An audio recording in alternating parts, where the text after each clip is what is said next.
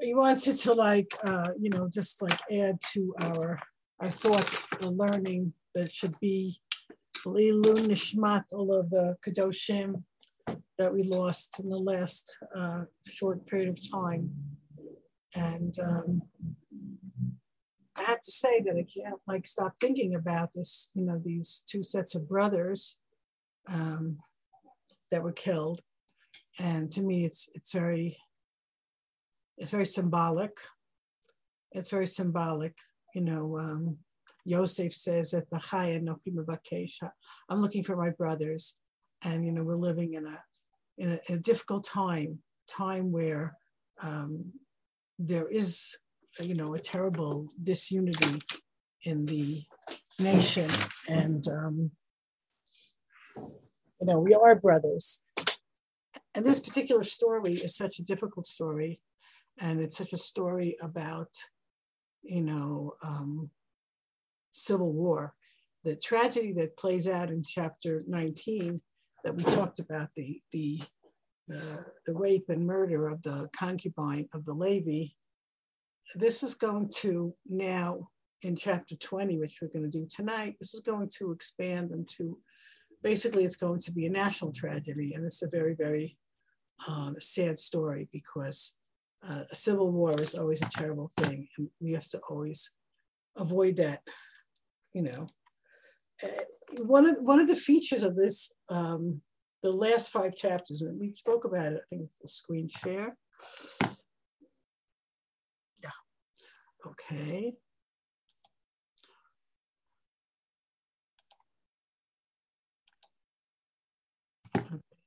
So,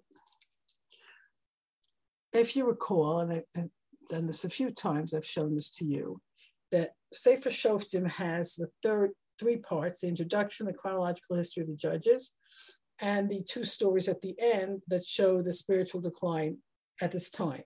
So the first one we did is Pesel Micha, and that's where the, Micha sets up this shrine, an idolatrous shrine, very, very confused worship situation. And now we have the story, and that shrine is stolen by the tribe of Dan. And now we have the story of the Pilegesh Begiva, the rape and murder of this Pilegesh, and what happens afterwards. And these stories are, there's many features to these stories. Number one, chronologically, they're not defined. And most of the Mepharshim put them at the beginning of the time of the Shoftim. It was kind of a definition of what's wrong with the Sefer Shoftim.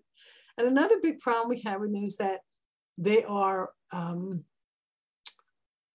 stories where basically we're not dealing with enemies. You see, we have the cycle of Shoftim here that we've gone through many times.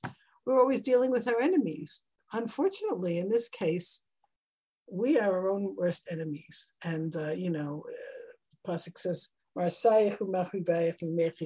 those who destroy you and corrupt and ruin you will come from you. There's many interpretations to that. Pasuk is just one interpretation, but you have to realize that we very often are our own worst enemies. There's nobody here chasing us. It's just Jews against Jews. And that's the real sad part. There's a very, very long parak, so we'll get right into it.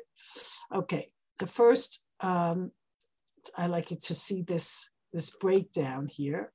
This is the gathering when let's just recap for a second. So this Levi comes to take back his concubine after they've had some kind of spat, and he takes him from Beit Lechem on the way towards their home in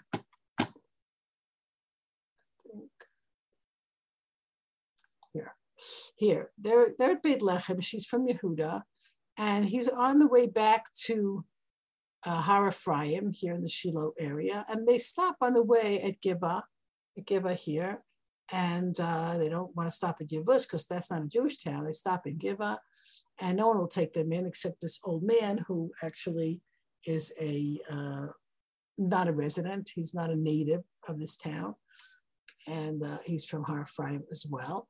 And they they're with this man, he's feeding them and taking care of them. And then the residents of Gibeah gather some evil men, and they insist that the hosts give out this Levi. They want to rape him. And this is very, very reminiscent of the story of Stone. And the host, in a fit of hospitality, says, "Oh, I'll give you my virgin daughter, or take his pilegesh," which is just another form of perversion. We talked about this last time. And the man, in a panic, takes his pilegesh, very devoted husband, and he throws her out. The mob, seize upon her. That's not what they wanted, but they seize her and they torture her all night long. She manages to get back to the house of the old man, but on the way, it's all been too much for her, and she seems to die from the abuse and the exposure. And he divides up her body, sends it all over the country to 12 pieces. And we have to ask ourselves here, because it's going to be very, very critical, does he send a piece to the tribe of Binyamin? It would seem like if he sends it to 12 tribes, that he sends to Binyamin as well. But this is not exactly clear which tribes. But there is a tremendous, at the end of chapter 19, there's a tremendous outpouring of outrage. See here. This is the last pasuk in Yatet. We never saw such a thing. It's a horrible thing. What are we going to do? So the beginning of Perek Chaf, okay, I just wanted to show you here, the division here. We have the gathering of Bnei Israel, an unprecedented gathering of 400,000 people. I remember if the Jews came out of Egypt, it was 600,000 men. Now we've got 400,000 men. There was no gathering this large in all of Sefer Yoshua and all of Sefer Shoftim. And then we have the testimony of the Levi, the next section from Gimel to Yud Aleph. The first two psukim is the gathering, and from Gimel to Yud Aleph, they bring the Levi and they say, "Tell us what happened." From Yud Bet to Tet Zayin, they confront Binyamin and say, "Give us the evildoers." And from Yud Bet to Tet Zayin, 12 to 16, Binyamin says no. And then the war begins. And 17 to 23, there's the first defeat. The Jews are defeated and Binyamin wins. And then 24 to 29, Binyamin wins again. And then in verse 30, finally, the great gathering of Jews, they win. And then at the end is just a tragedy that has happened in Israel, the destruction of the Shevet of Binyamin and what's going to happen there. So it's a very, very tragic story. So let's start here. Okay, by Pasuk Aleph. Vayetzu kol bnei Israel, v'tikahel Isaac Ishachar lemidan vad Beersheva v'eretz hagilal el Hashem hamitzpah. They all gather like one man. Where have we heard Ke'ish Echad before? We've heard that only in Matan Torah. Like one man. The Jews are so united. They're so outraged by this story that they gather together. Dan, all the way in the north, where the Shevet Dan has conquered Laish, and that's the northernmost part to Beersheva, which is the southernmost part. Eretz Hagilad on the east side. They all come to Mitzpah. Now, where is Mitzpah? There's our map. Mitzpah is over here. It's a little bit north of Gibeah. It's on the West Bank. And there's a lot of discussion about this. There's a number of places in the country that are called Mitzpah, by the way. And Mitzpah seems to be a gathering place of the Jews for all kinds of important events.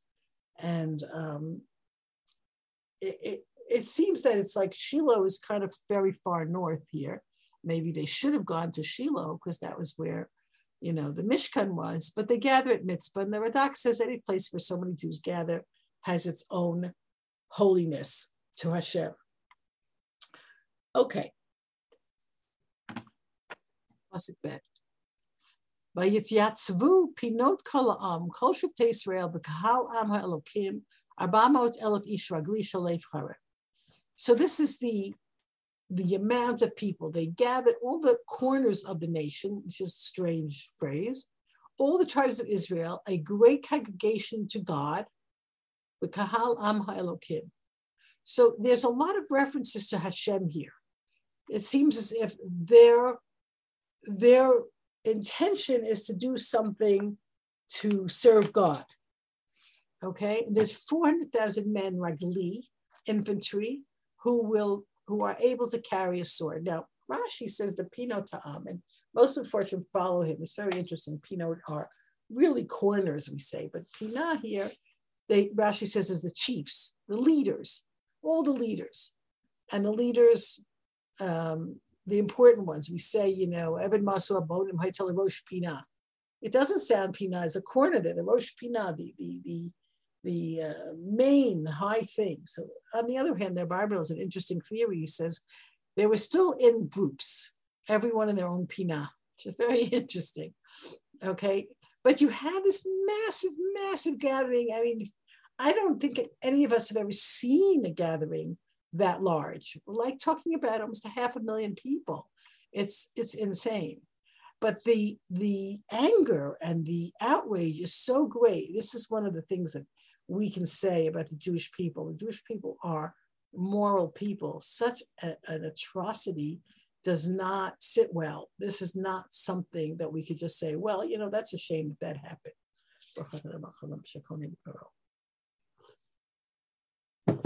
They're going to put a stop to this. Now, don't forget,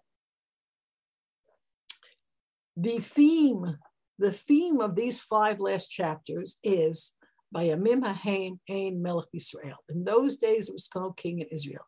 Ish Hayashar Beinav Yaseh. Every man did what was straight in their own eyes. So the Malbim has a very interesting theory, he says.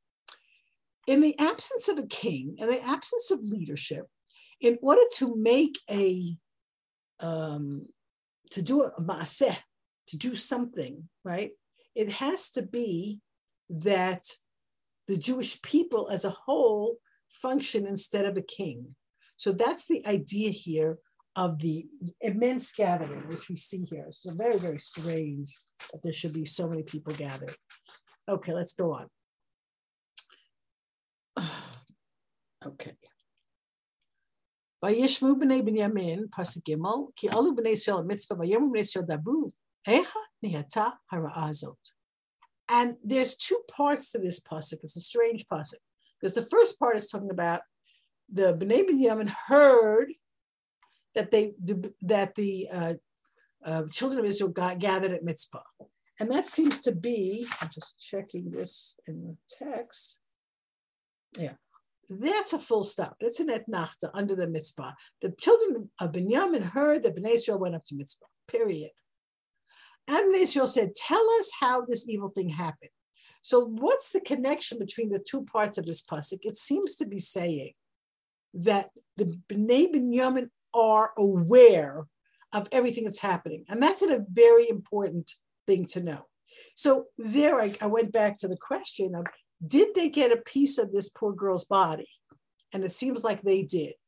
There's a town in Binyamin that's called Giva, that's where the perpetrators are from. But there's a whole shevet there. And the question is, what is the shevet going to do with this situation? So the shevet hears this whole gathering, and they're going to find out everything that happened, right? And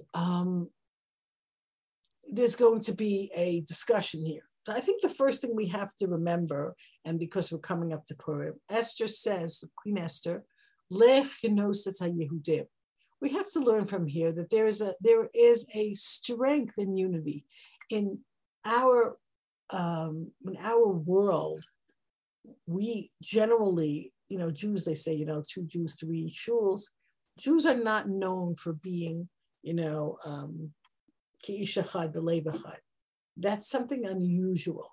It's something that, and if you live in Israel, you find that the unity that happens most often happens when we're under threat.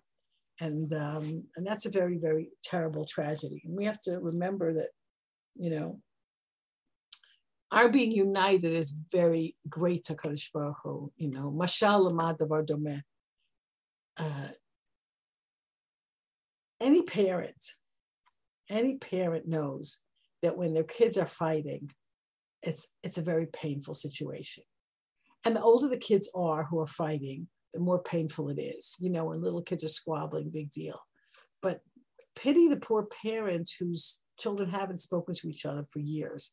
And I always hear these stories, especially tragic, from my students that they're, that this one doesn't speak to that one. This is going on for years. And, I once told my father, Zichron Livracha, about a big chesed that one of my children had done for another child, long story. And I said, this gives me incredible nachas to see how my children help each other out. And, and I said to him, isn't that the most special nachas? He totally agreed with me. I said, I think of it as how HaKadosh Baruch Hu will relate to us. Like, we're his children. We're supposed to be brothers. We're supposed to be getting along. And that's something that gives Hashem nachas, the same way it gives us nachas when our children take care of each other. Something to think about. And in this case, it's so tragic that what unites the people is a horrible reason for their unity, and it's going to have a horrible result because it's not entire unity, it's a unity against Binyamin. So the first thing they do is they gather. Binyamin is aware that things are happening, Pasuk Gimel, and they say, tell us how this evil thing happened. And they are speaking to the Levi, Pasuk Dalet. Vayan ha'isha Levi, ish ha'isha ha'nirtzacha, vayom ha'givat Hashem leBinyamin batzi ani upilak shilalun. And the Levi spoke up, the man who was the husband of the murdered woman. And this is really sad. I mean, this is just sad. Like, we finally find out that, he's told that he's the husband of this woman. Finally, he's acting like a husband. He's defending her honor. But, when push came to shove, he treated her like worse than dirt. But now this is his status. He is an interesting guy, this Levi, because he has no moral courage when his own well-being is threatened. But now he's an instigator. Now he's like, we have to put a stop to this. This has to happen. Now his courage is up, and he's getting everybody together. We came to Gibeah, he says, me and my concubine, Pasuk Hey, Vayakum olai, ba'alei haGibeah, vayasoru olai tabayit laila.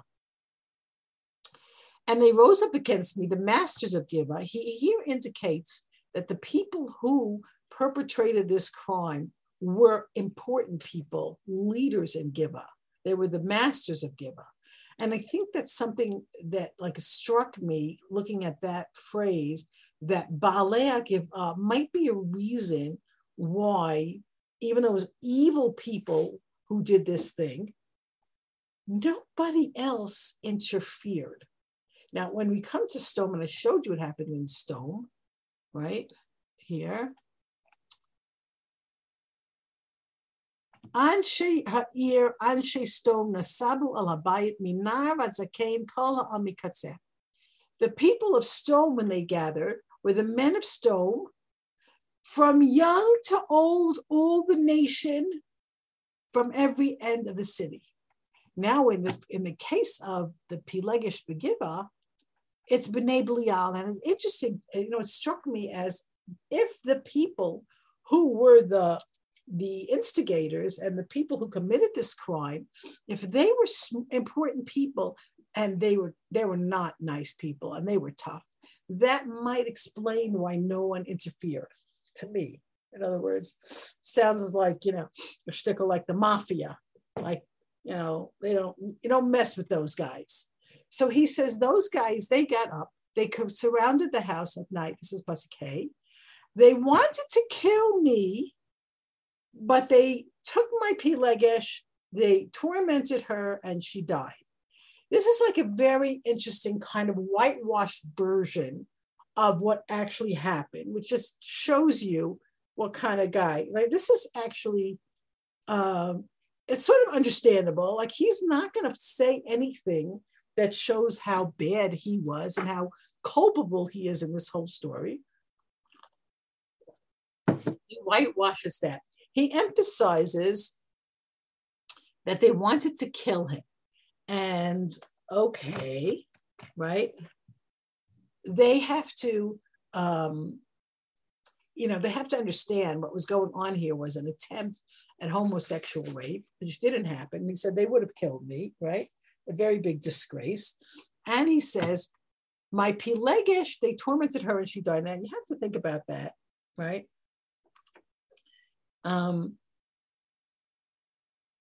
He leaves out such important parts of the story. He leaves out the fact that he threw her out. He leaves out the fact that she probably died of exposure. He didn't bring her in.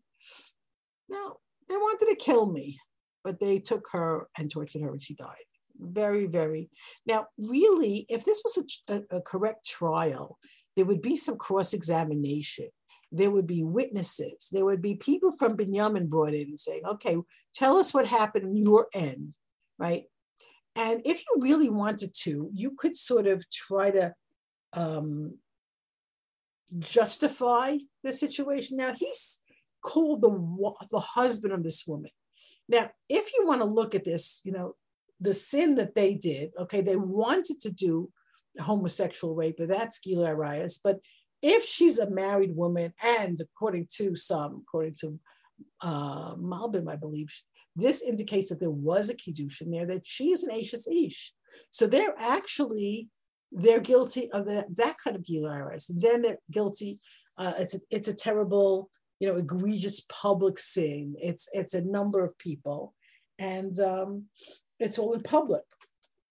So the Malbim says it's there's many parts of the crime here, but he's saying they might have killed me, right? He doesn't talk about why they were there and what happened to Gillette, like he threw her out. But he says, Pasuk Vav, "Va'ochez b'pilakshi va'natcheha v'shalcheha v'chol state nachlat Yisrael ki asu zima u'nevala b'Yisrael." I grabbed her, I cut her up, I sent her to every field and every inheritance in Israel, because they did zima. Zima was an abomination, and nevala is a disgusting thing. Pasuk Zayin, Hine kulchem b'nei Yisrael havu lachem davar b'etz halom. You're all Jewish people, right? You're a holy nation. You have to do something about this outrage. Okay.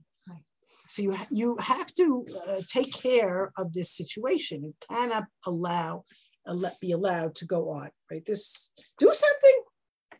Do something. Now, we have this sort of, okay, Pasuk Chet. Again, the unity here, it's so tragic, it's so misplaced. They say, we're never going to go home. We're not going to go back home until this is dealt with. And this is the thing we have to do. For Giva, we have to make a goral. Now, the goral is a little strange. It's not so clear what the goral is about, but okay, that's good. V'lakachnu asara nashim lamea l'chol shetei Yisrael mea le'elef elef vava. That's good. Lakachat seder la'am ma'asot l'bo'am l'geva b'yamin k'chol ha'nevala asher sav Yisrael.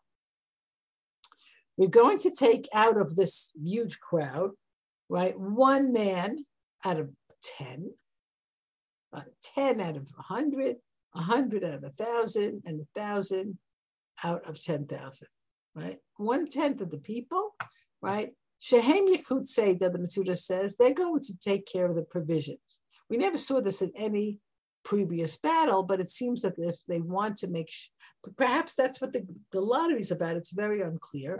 But the idea is they're going to set up provisions because this is going to be a long haul. We are in it for the long haul. We are going to fix this thing, and we're not going home until it's taken care of. That's the attitude. Okay. Pasuk Yud Aleph. They all gathered to the city, to Gibeah, like one man. And again, chaverim is a very strange phrase here. Like, they're all united. They're so united. This is like, so, to me, it's such a tragedy. This is your unity. Your unity is because you're going to start a civil war. But they are determined to deal with the atrocity, with this, really horrific crime. And, that's the part that's the admirable part. That's the part where, Jewish people could not put up with this sort of, egregious, disgusting behavior. And don't forget, we're skirting on the edge of Sodom, right? Sodom behavior. God destroyed Sodom. Lot was saved from this outrage by the angels, by Kadosh Baruch Hu, but God destroyed the whole city because of that terrible crime. We spoke about this last time, I think so, but I think that we have to remember that in stone, as opposed to give up, if we're going to make our trial, okay, we're going to make our trial, we're going to try to mitigate the sin of Binyamin, okay? So the Ramban does this, and a number of them farshim, like, how can we minimize what the evil was? So number one, Stone had institutionalized cruelty. This wasn't a bunch of, lustful, out of control, brutal people. This was institutionalized. In Stone, if you had a guest, the guest was fair game. So it wasn't institutionalized, just some bad guys, okay? Then they didn't actually commit a homosexual act. Then you could say that the Piglegesh was not exactly a wife. You could say they had no intention of killing her. If this went to court, there might be some way of, defending them. I'm not saying that I would agree, but this is how things would play out. And again, we have to remember, Ein Melech Yisrael. There's no king in Israel. There's no justice. There's no setup. And so there's going to be what we call mob justice. And here is where things get complicated. First of all, chaverim. I just want to emphasize that word, chaverim. So they were all united. There's another discussion in the Gemara about chaverim in terms of, can you trust the other person? Can you trust their kashrut? Can you trust that they're tahor? And if they are chaverim, then you can. Not to get into the details of that Gemara, but the idea is they are completely united, completely of one mind. Pasuk Yud Bet. Vayishlchu Sheftei Yisrael Anashim b'chol Sheftei Binyamin le'mor. Ma hara'ah hazot asher ni'yitza bachem. So the first step is to consult with Binyamin, and this is correct. They send, the tribes of Israel send people in all the tribes of Binyamin, which means there were 10 families. I mean, Binyamin had 10 sons, and they say, what is this evil thing that happened among you? That seems fair enough, but Pasuk Gimel, Va'ata, Tenu et ha'anashim b'nei Belial asher b'Giva unamitem. Now give us these bad guys from Giva, and we will kill them. Unavara ra'am Yisrael, we will destroy, we will root out and destroy evil from Israel. And now that's the full stop in the Gimel. This particular edition doesn't have trop, but yeah, that's a full stop. Because the second half of the pasuk is the reaction of Binyamin. The people of Binyamin say, no. And this is where we have, what on earth are you doing?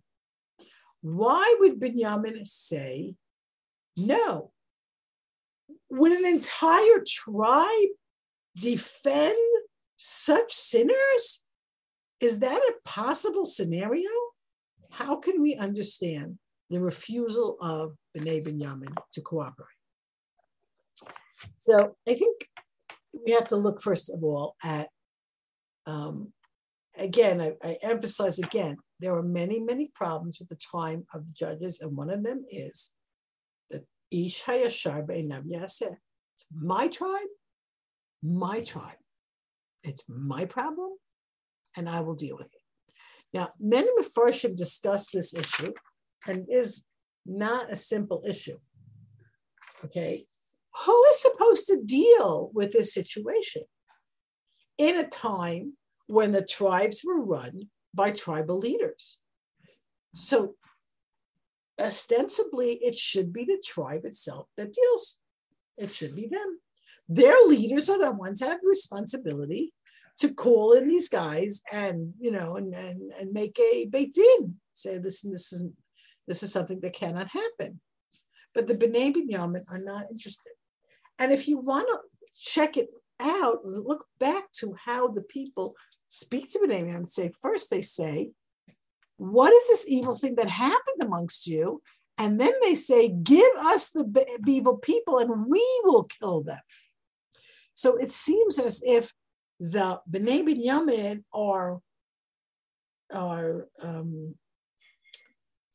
they're angered by the tone and by the demand, because their feeling is, hey, we'll take care of it ourselves.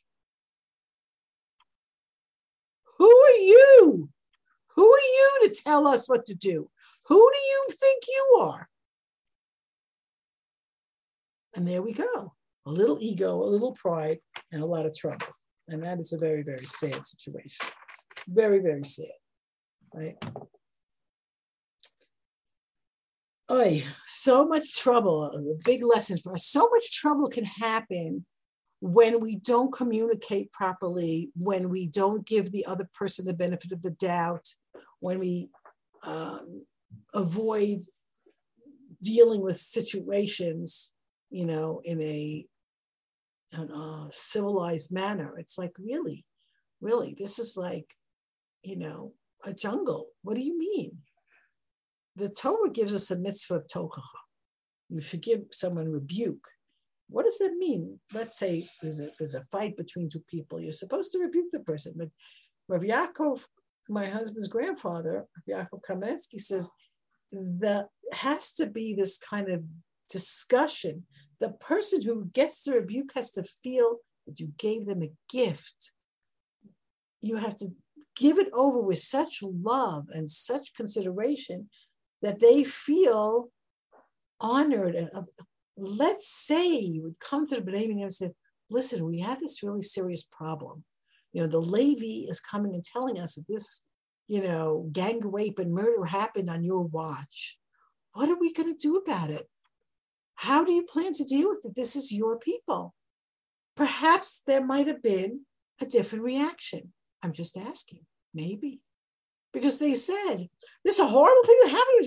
What is this thing that happened? Give us the bad people, we'll kill them. What gives you the right to kill them? Who do you think you are to tell us what to do? And it's a very, very, very difficult. Very difficult. Now, first of all, we also have a Torah law that says, V'yitem nekiyim. You must be pure.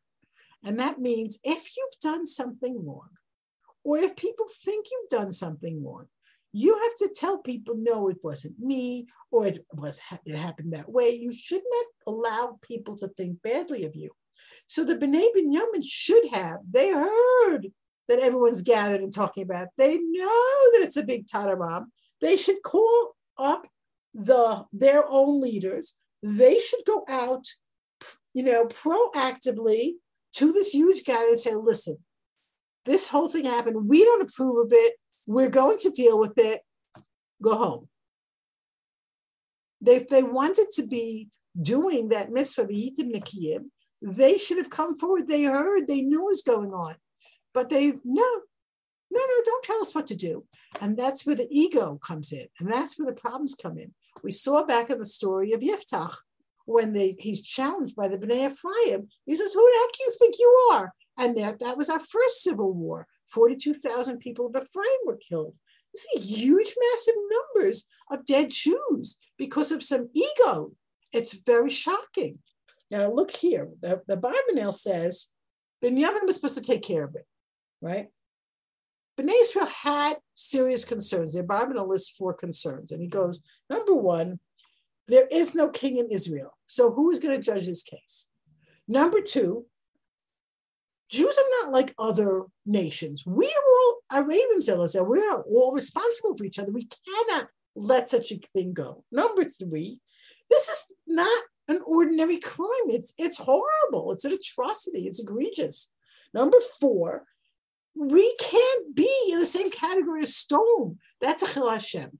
And therefore, the Bnei Israel had a right to be concerned. And Bnei Israel and Binyamin should have taken care of it. They should have said, okay, you're right, we'll take care of it. But they don't, right? And then Malbim says, they had the din of Ioni Dacha, the forsaken city. They should have, the Bnei Israel had the right to do this because it was such a public, disgraceful abomination. And so many people did it. So that it would have been correct for them to deal with it. But the Ramban says, no, the children of Israel were wrong. They should not have done this. They should have said, Binyamin, you must deal. And this is one of our things we have to learn. You have to talk this out. Binyamin can get up and say, what do you mean you're going to kill them? We'll kill them. But Binyamin reaction is totally different. Look at your Dalit. Vayeyasfu b'nei Binyamin min ha'arim ha'givat tzeit la'milchama b'nei Israel. They say, okay, we're going to fight you. Why? Why don't you deal with this? You can't say this is not a defensible crime. You could say, well, maybe it's not as bad as stone, but you can't say nothing happened. But they say, no, our tribe first, our tribal loyalties first. You can't start up with us. And Binyamin, they are very, very great warriors, Pasuk Tetvav. And the Bnei Binyamin counted from their cities 26,000 men, warriors carrying a sword, besides the people of Gibeah, who counted 700 choice men. Pasuk Tetzai, Mikol Amazeh, Shebama Ot Ish Bachur, Iter Yad Yamino. Now, if you recall back in chapter 3, we had the story of Ehud ben Gera, who was from Binyamin. He was a very mighty warrior, Ehud. Israelis love that name because it's a macho warrior. So Ehud was also a lefty. Isn't it funny that the tribe of Benjamin, the son of the right, produces so many left-handed people? It's actually funny. But there's 700 now. Iter Yad Yamino means the right hand doesn't work, which is, it's an expression for a left-handed person. The right hand doesn't work, but the left hand is a strong one. Kol zeh, pasuk tesayin, kol zeh kolea ba'evan l'sara v'lo yachti. Each one of those 700 left-handed men would hit with a stone, which I assume was shot from a slingshot, to a hair and never miss. And the word yachti is very interesting because we have to take a lesson from Hebrew. Right? Yachti means to miss. You miss the mark. That's what a chait is. A sin is always when you miss the mark. Hebrew, I love Hebrew. It's such a great language. Anyway, if you think about a slingshot, but not a slingshot that, like the pictures have, like it's a little bit of a T thing. A slingshot in biblical times was like a piece of leather that you would put the stone, there was like a little pocket for the stone in the middle, and you would like whirl it around and let it go. I don't know how anyone could aim a slingshot. I mean, David did it, but like, it's an unbelievable thing. So these guys were not slouches. 700 expert marksmen to hit a hair with a slingshot and never miss. Okay, and they're ready. Why?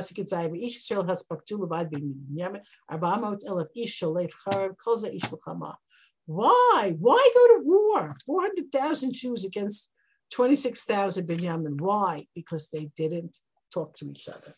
It's very, very sad.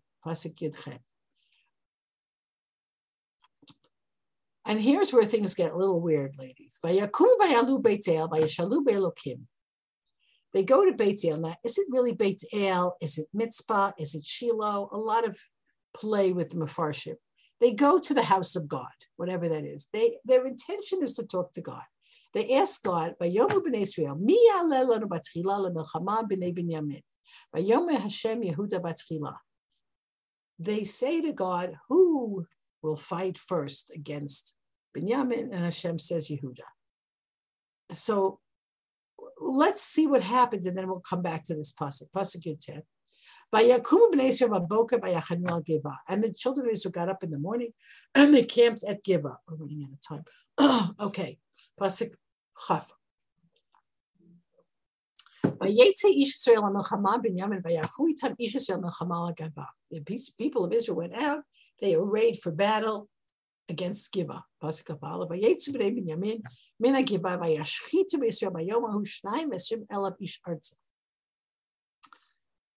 Oh, it's painful. Bnei Binyamin came out of Gibeah. They fought with the rest of the nation, which had Yehuda at the vanguard, and they killed 22,000 of the other side.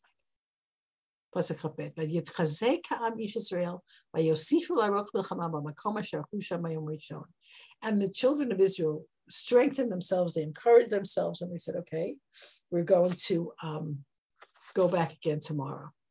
But they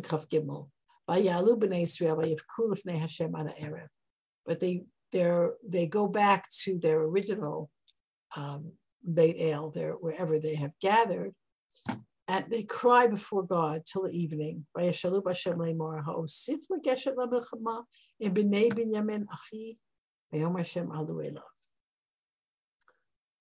And they said to God, should I continue going out to war with the sons of Binyamin, my brother? And Hashem said, go. So we have to take a look at this because it's very problematic. Theologically, they asked God the first time, right? Who should go up to war? And God says, Yehuda. And they lose. And they lose 22,000 people. And the second time they cry and they say, should we go up again against Binyamin? Achi, that's just to me a tremendously poignant Achi, my brother. They're still looking at Achi. That's just like terrible. They're very sad about it. Hashem says, yeah, go fight again against them. Chaf Dalet. The second day of the battle, Chaf Hey.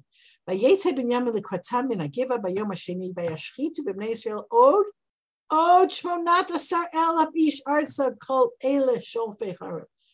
a disaster, second defeat for the tribes.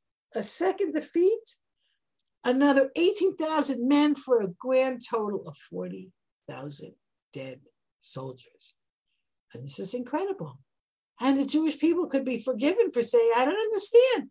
We asked you, should we go out? We asked you, God, should we go out again? And Hashem, and you said yes. And look what happened to us. Pasuk Chavav. Vayalu kol bnei Yisrael v'chol ha'am vayavohu Beit El vayivku vayeshvu sham lifnei Hashem vayatzumu bayom hahu ad ha'erev vayalu olot u'shlamim lifnei Hashem. And the children of Israel went up with all the nation. They came back to this Beit El place, right? And they cried. And they sat there before God and they fasted and they made sacrifices. And the Aron was there. Now, that's implying that when they ask a question, it's going to be an answer from Hashem. And Chavchet, right, adds to that. Pinchas ben Elazar ben Aaron, Omed lefanav bayamim haim. Pinchas of fame back in Sefer Bamidbar for, stopping the evil that was happening and getting the bracha of peace from God, right? He's there with the Aron. Again, this is one of the reasons that this whole story is placed at the beginning of Shoftim. But again, we also say Pinchas lasted a very long time. He lived a very long time. Right, so they have the Aron, they have Pinchas, the Kohen Gadol, who is a grandson of Aaron. Aaron is mentioned here. Don't forget, in the last story, Moshe Rabbeinu is mentioned. right? These great people.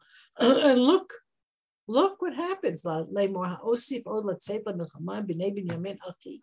Should we still go out to war against Binyamin? Should we stop? Is this right? Vayom Hashem alu ki macharet Hashem says, yes, tomorrow I will give them in your hand. So we have to stop a second and say, what happened here? Right? Why does God have them lose? Okay, so there's a number of explanations for this. One of them is here in the Gemara and Sanhedrin, right? Okay, this is Micha. The people of the Pilegish Begiva story were punished. When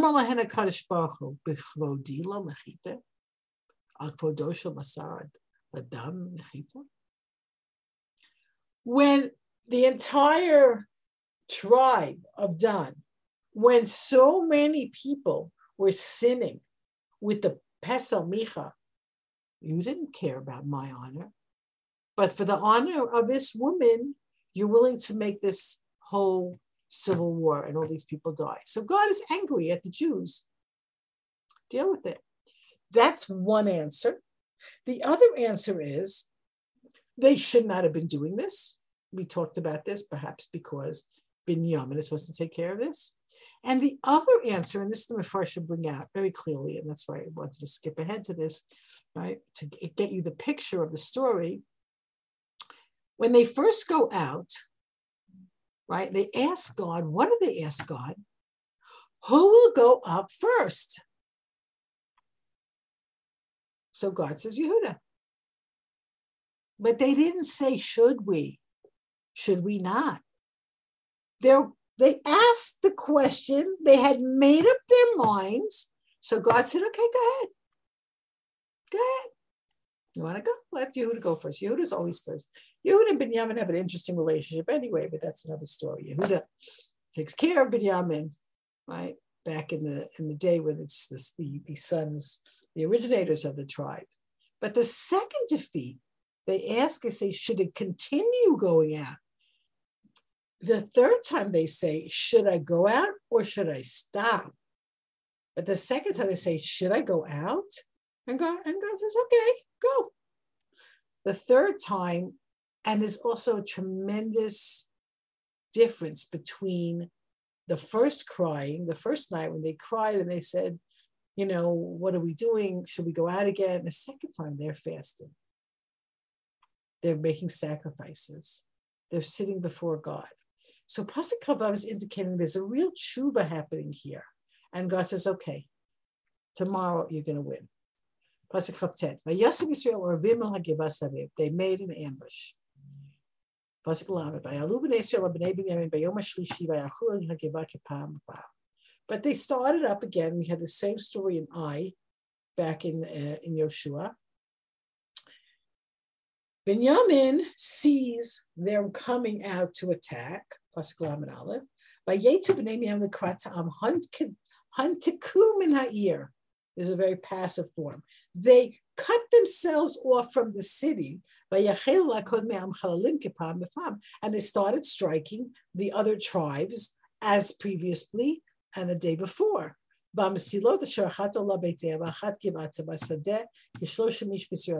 They killed 30 men from the other side. They think, B'nai Binyamin, that it's going to be the same as the previous 2 days. However, Pasuk Lamed B'nai Binyamin, the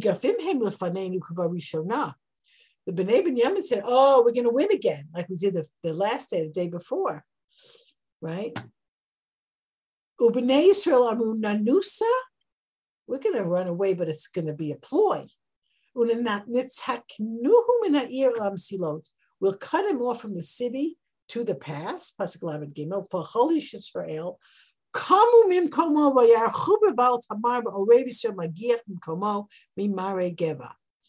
the children of Israel got up from the ambush that had staked out when the B'nai Binyamin had separated themselves from the city. The ambush, attack the city. Pasuk Lamed Daled. Vayavo mineged lagiva 10,000 ish bachu mikol Yisrael ba'milchama kaveda. V'hem lo yodikinu nogat aleim ra'ah. So 10,000 men come to attack the city, and it's a very tough battle outside.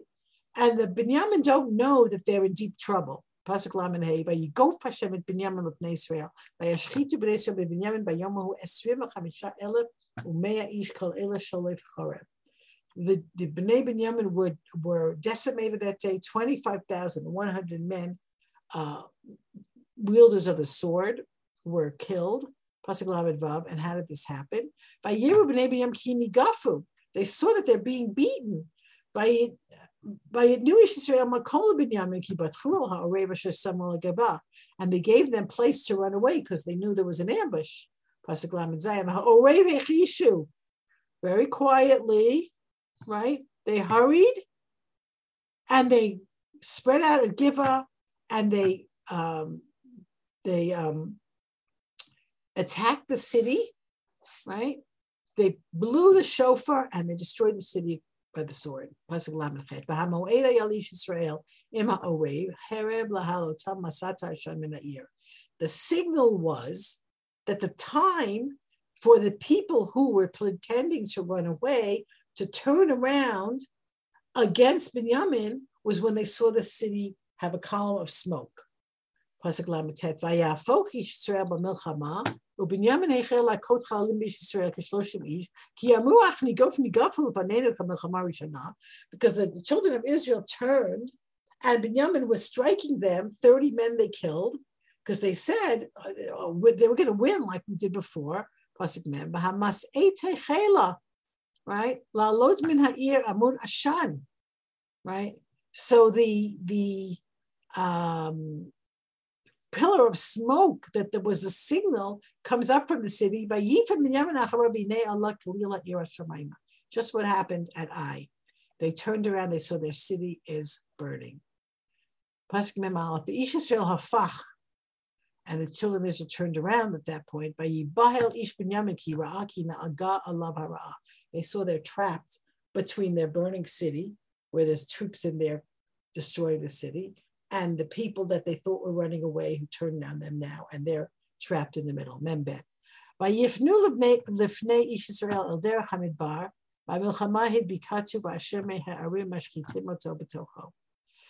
they turned from before the children of Israel towards the desert to run away, and the boar caught up with them, and those from the cities were destroying them amongst them.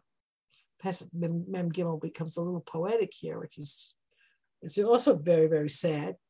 Kitruit Binyamin, they surrounded Binyamin. Hirdifuhu, they pursued him, right? Menucha Hidrifuhu, the place where they thought they had rest, they chased them. Ad Nochach Gibam Mizrach Shemesh, to the east, right? They destroyed them towards Giva. Pasuk Mem Daled, Vayiplu bin Binyamin, Shmonasa Elef Ishat Kol Ela Anshifayel. And at that point, 18,000 people of Binyamin, warriors, were killed. Now the total was 26, but at different stages, different amounts were killed. Pasuk Mem Hey. Vayifnu vayanusu hamidbara el sela harimon vayololuhu bamsilot chameshet alafim ish. So this is from the Ololot. They went after them. Now it looks as if the war, mobs and war have their own dynamic. So it became no longer, let's destroy the evil from Binyamin. It became, let's eradicate Binyamin. They're chasing them and they're running away. They chase them.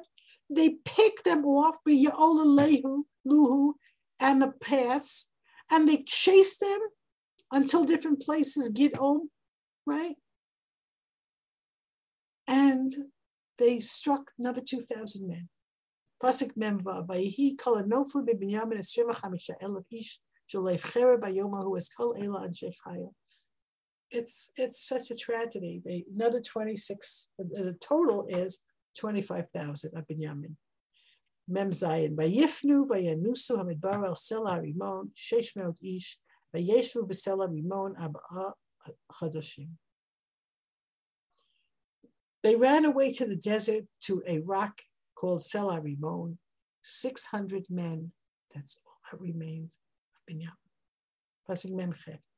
Ve'ish Yisrael shavu el b'nei Binyamin vayakum lefi cherev me'ir netom ad behema ad kol nimtza gam kol ha'arim ha'nimtzaot shilchu ba'esh.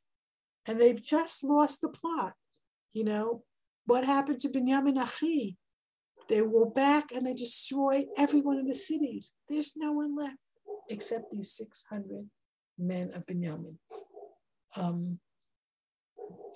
It is almost like no way to say anything after this. You know, Binyamin, they just kind of lost the goal that they wanted to find, and they just went, you know, it's like I said, there's a certain dynamic to it. You can't just start a war. You know, wars get out of hand. And here we have these brothers killing each other. Binyamin Achi, twice they say Binyamin Achi. And then they go after them as if they were the enemy. Like I said, Jews are our own worst enemies. I'm going to stop the screen share here. So what do we take out of this? First of all, like I said, the most tragic thing is when brothers turn on each other, the most terrible thing. And, you know, I feel so strongly that it's sort of so ironic that we're learning this at this time. There's like tremendous division in the country, in Israel. There's so much terrible rhetoric and terrible disloyalty, and you know where when you need, we need that unity. We need those leaders. You see what happens when there's no leaders. And at the next chapter, the final chapter, they're hiding out. 600 men are hiding out for 4 months. And when the winds die down, the Jewish people wake up from this nightmare and say, what have we done? What have we done? And it's too late, because, the grand total here was 65,000 dead Jews. And it's an unbelievable tragedy. Let's just, this is, to me, probably the worst story of the Tanakh, the most upsetting, the most horrible story. And when we see what's going on today, to me, it's and it's really, I have this horrible, impression of those brothers. Like, we're supposed to be brothers, right? Yosef goes looking for his brother. When the Jewish people act like brothers to each other, that's what Hashem is happy with. When they don't, Hashem is like, okay, deal with it. You deal with it. Hashem accepts the tshuva when they fast and they repent and they say what? But really, Hashem is not on board with this whole thing. And he kind of lets them, okay. When Hashem withdraws, right? He withdraws his hashgacha, all kinds of terrible things happen. I think I went over time, so I'm sorry. But anybody have any questions? Yeah. I have a question. Okay, go ahead. Who is it? I'm Sephora. I have a question regarding how is it that so earlier you were saying about Hashem was the one who kind of endorsed it, but I guess it wasn't really, they already decided. So I was curious about that, and how are they understanding how are we understand how they talk to Hashem? Well, there's kind of 3 different discussions here about why did Hashem sort of let them lose the battle, not just once, but twice, right? And part of it is that, Shakespeare's words, a pox on both your houses.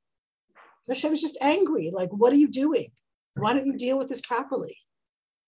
So there is this element of God saying, okay, you're just wrong. Bnei Israel are wrong.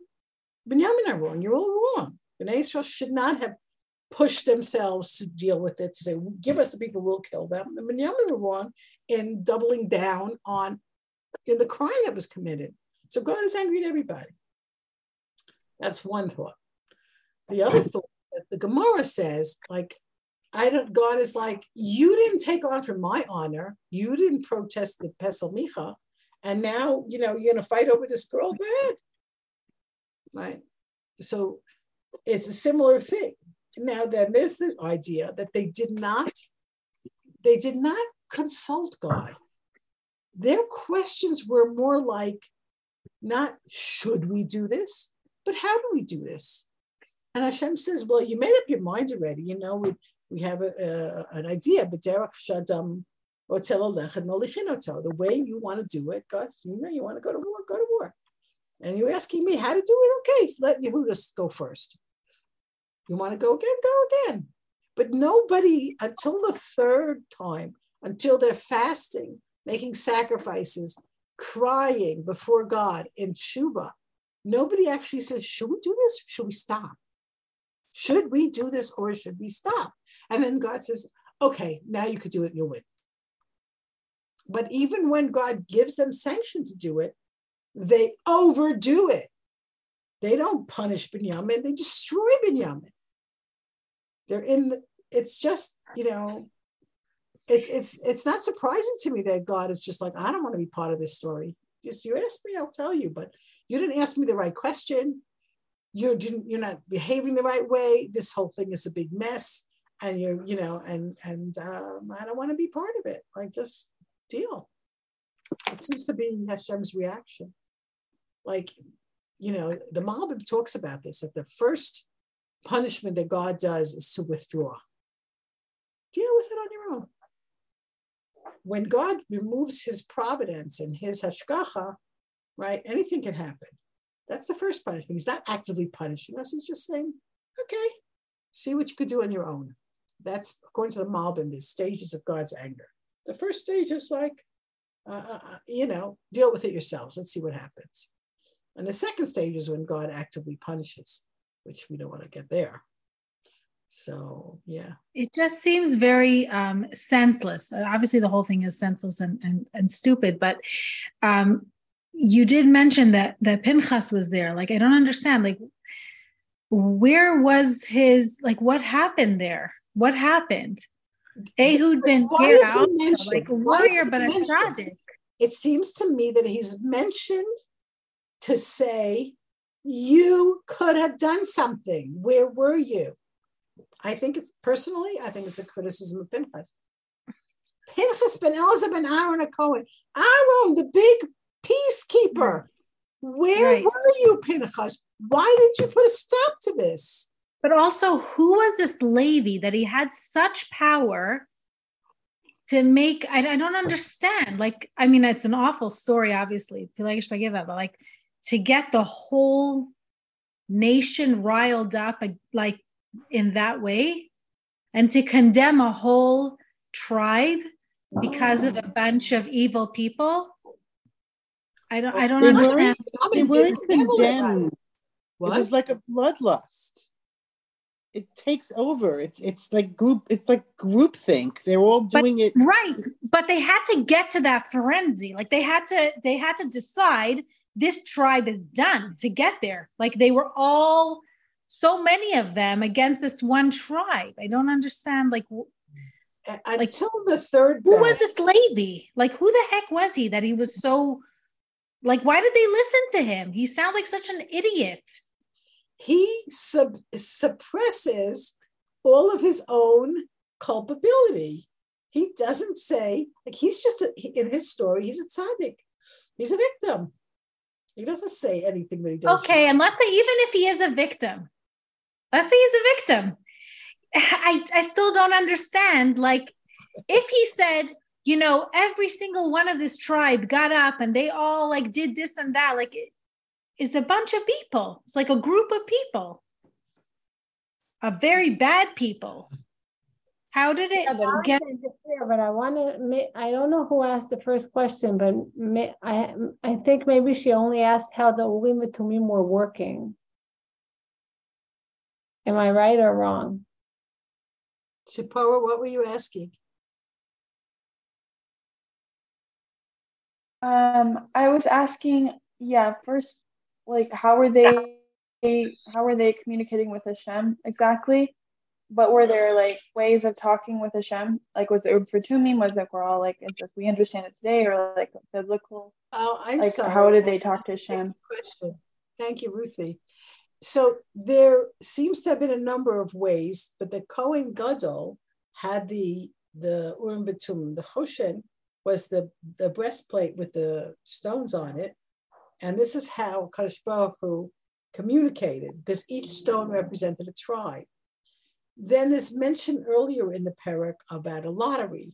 A lottery is another way of communicating with God, because God will make the lottery result what he wants it to be. That's assuming that they're in the presence of the Kohen Gadol, the Aron, because these objects have that connection to God, so the lottery is considered to be before God. So these are the things that, so it's mentioned that the Aron is there, that the Kohen Gadol is there, Pinchas. So the lottery, everything is supposed to be Al Pi Hashem. So that's what makes it the most difficult thing, because if Hashem is telling them, go to war, and they lose, then that's a very big confusion, theologically. How could God tell them to do something that's not going to work? So that's what all the Mefarshim are troubled with. And they say, well, they didn't say, should we go? They said, who should go first? It was a done deal. They had no intention of asking God. So God said, okay, go. So that's one of the big problems. The other problem is God says, well, you're fighting for the glory of this girl, for the honor of this girl. What about my honor? Pesel Micha went on for hundreds of years and no one said anything. No one was defending God's honor. Pesel Micha went on for how long? For hundreds of years. According to Chazal, it went on. It started at the beginning of the time, because that's when Dan conquered Leshem up north. And it went on until Shiloh was destroyed. That's 300 years. For 300 years, this shrine is up there in Dan, and people are worshiping this Avodah Zarah. And it was for a time, it was even near Shiloh when it was with Micha. It was near Shiloh. And the Gemara says, I have that Gemara for you, that the smoke from Shiloh mingled with the smoke of the offerings to Micha. That's how close they were. Like, if you really wanted to worship and you went as far as Micha, you could have gone already to Shiloh. So there's a number. It's a very, very, this is a difficult story. It's just, there's no, And they try to repair the damage to Binyamin. They try to figure out how to repair the damage. But like, we're just left with this like bad taste in our mouths. Like, really? There's no enemies there? Jews just did this to each other? It's just so sad. So Could I ask a question? Chami? Yeah. Yeah. First of all, like, does there any like explanations, like Chazal explanations, how they got to this point where the whole Pilegesh B'Givah story is the most horrible story? Like, how do they get to be like Sodom? Like, what happened there? So there seems to have been a Canaanite custom to attack travelers, and that the body of the traveler was fair game. This was an evil and prevalent custom that Sodom was part of. So, the Jewish thing, what Abraham, put out there was like, we welcome guests, we take care of guests, and Lotz had taken that part of Abraham's teaching and say, no, we have to take care of guests. So much so that he went to the point of like, I'll give you my daughters, just don't hurt my guests, which is a complete perversion of what it should be. But it seems as if this was a Canaanite custom. So one of the things we talk about is that Israel, everyone was doing what they wanted.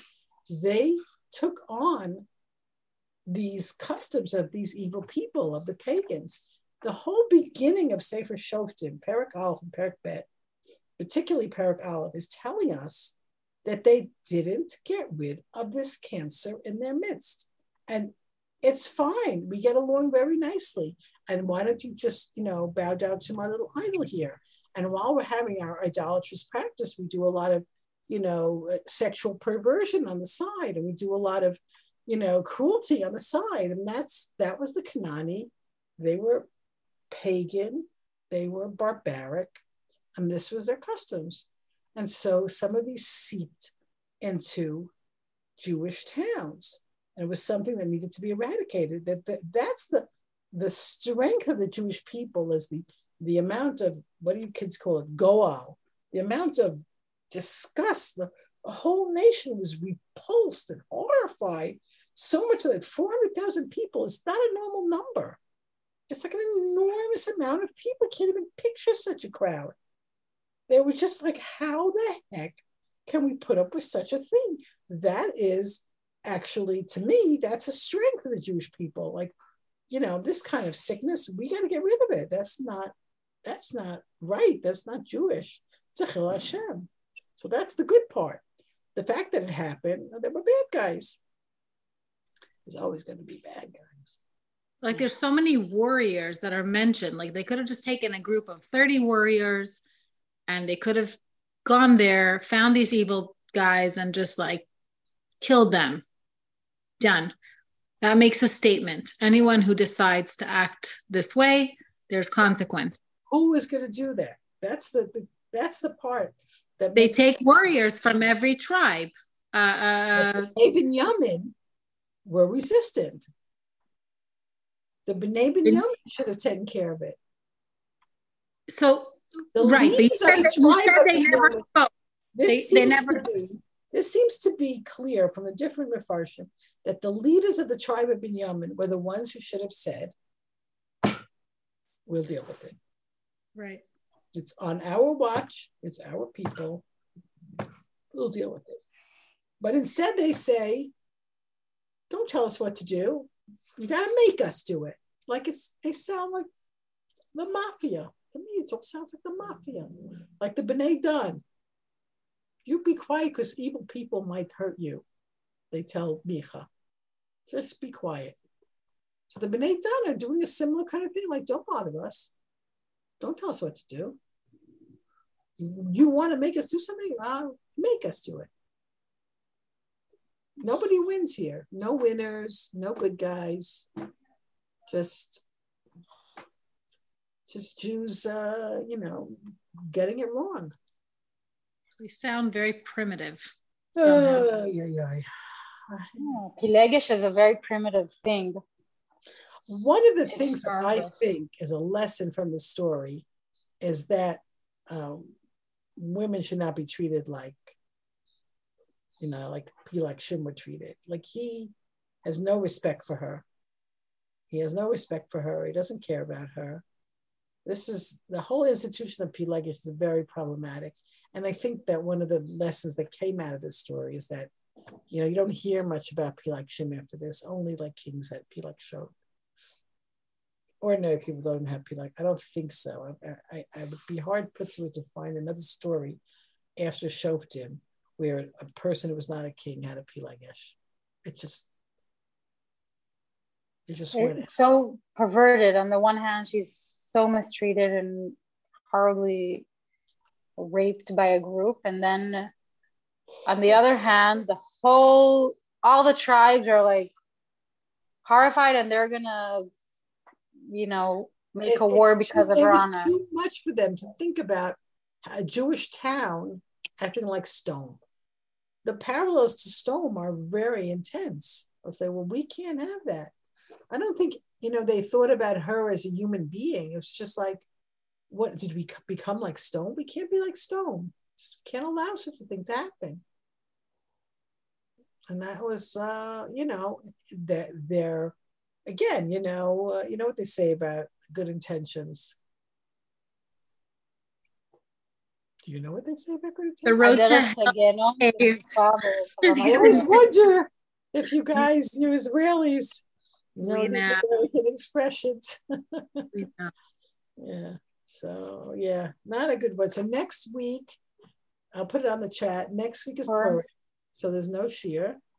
The week after that, we're going to have a shir. It's going to be a siyum. We're going to bring our schnapps and our cake, and we're going to like make a l'chaim together. And the week after that is before Rosh Chodesh. So we could actually have a class, but I don't want to start a new sefer before Pesach because it's too much of a gap.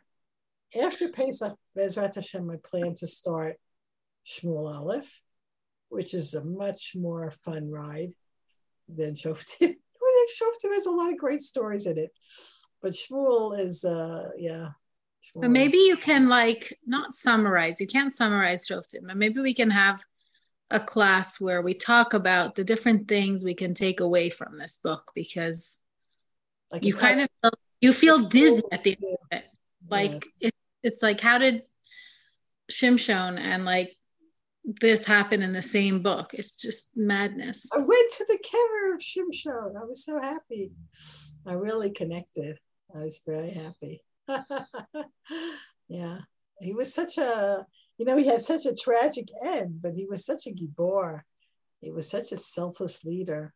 Right. Yeah. But you're right. Okay. So that I want to take ideas. You can put on the chat what you want to do if you want to have a shir that night. It's I don't remember the date. I'll tell you the date. Okay, so maybe you could also do it about Pesach. The 7th of March. The 14th, we're making our siyum. The 21st, we could still have a class, but I don't want to start Shmuel then. I want to start Shmuel after Pesach. So we have to figure out on the 21st of March, A, if we want to have a class, B, does it want to be a Navi class? I mean, Margalit wrote something on the chat about a pre-Pesach class. I don't know what. You know what? I think that because I'm doing something with Daddy on Sunday that is parallel to this Tkufa, I think that it feels when you end this sefer that it's very negative.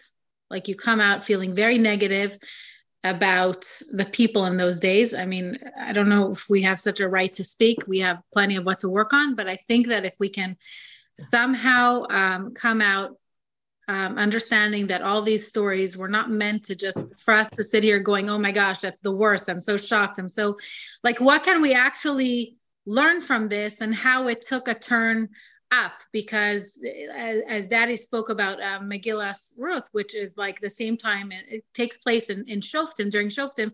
When you start that Megillah at the beginning, it's so negative. It's during these times when, like you said, en Melech B'Yisrael, everyone's doing whatever they want and kind of doing what they're supposed to do, but there's a lack of Torah. There's a lack of meaning to what they're doing. But at the end of the book, it ends with a lot of chesed. And so when, Ruth actually ends up leading us towards David HaMelech and Mashiach and all that, so it kind of ends on a high note. So maybe if we can just discuss a few lessons. You've always mentioned lessons during the classes, but maybe if we can just summarize lessons. The idea of Vayimim ein Melech B'Yisrael applies to the story of Ruth as well.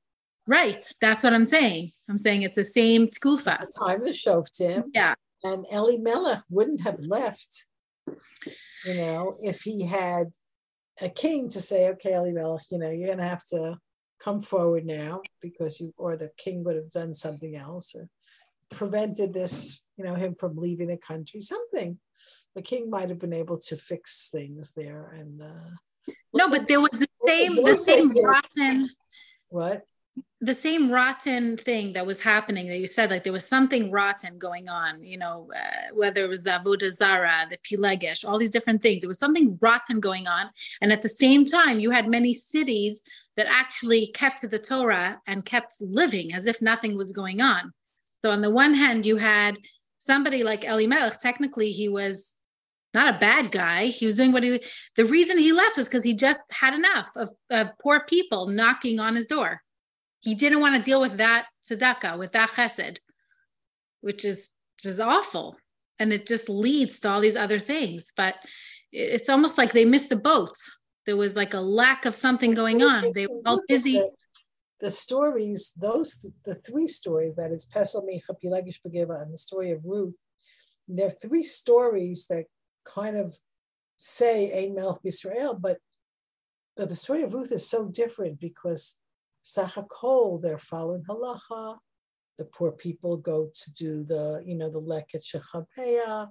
They do have Torah values in place.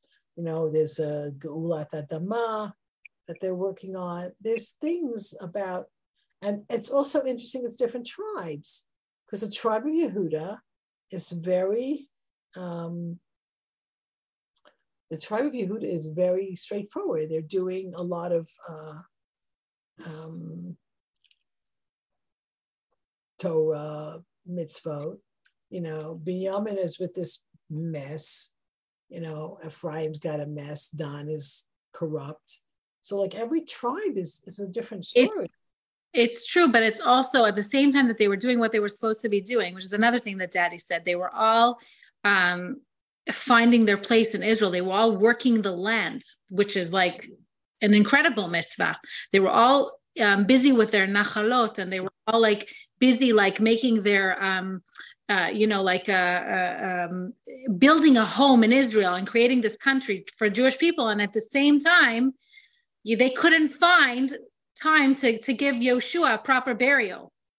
Like it was like they missed the boat on some things. Like this man, because of this great man, you actually have Israel. You actually have all, the land. He fought the wars with you. He did Yericho. He did this and that. And you couldn't take the time to bury him properly and mourn him and sit Shiva.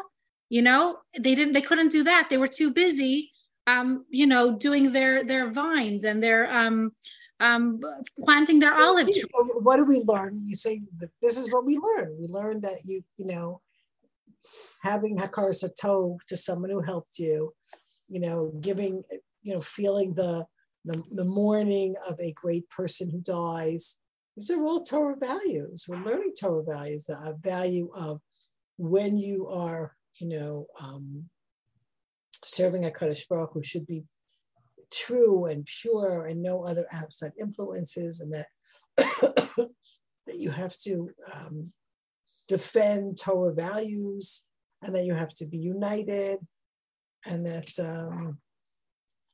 we can't everybody do what they want. We need to have that melech in Israel. We need to have that leadership. That's, I think, one of the main takeaways. We need to have proper leaders.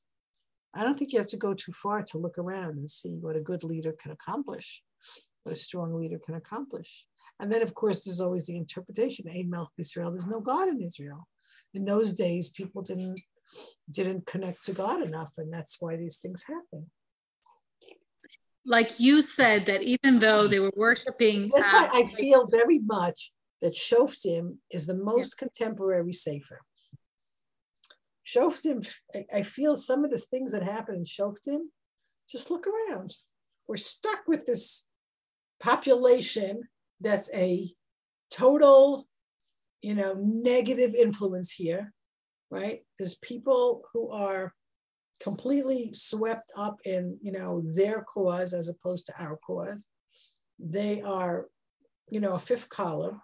Nothing really we could do about it, but we have to deal with that. The tensions between the parts of the Jewish people are things that we also have to deal with today. The confusion around religion is something we have to deal with today. People think, the more machmi you are, the more holy you are. And there's people who think that, the more liberal you are, the more holy you are. We're dealing with all these issues. None of these issues are new. They're from time immemorial. And that's why I feel like, a lot of the stories that happen in Tanakh, don't necessarily, you don't necessarily feel like, but look at this, Shalom Neidah, the idea of civil war there, horrific. And you have situations where people say, we're not listening to your government. We're going to do what we want.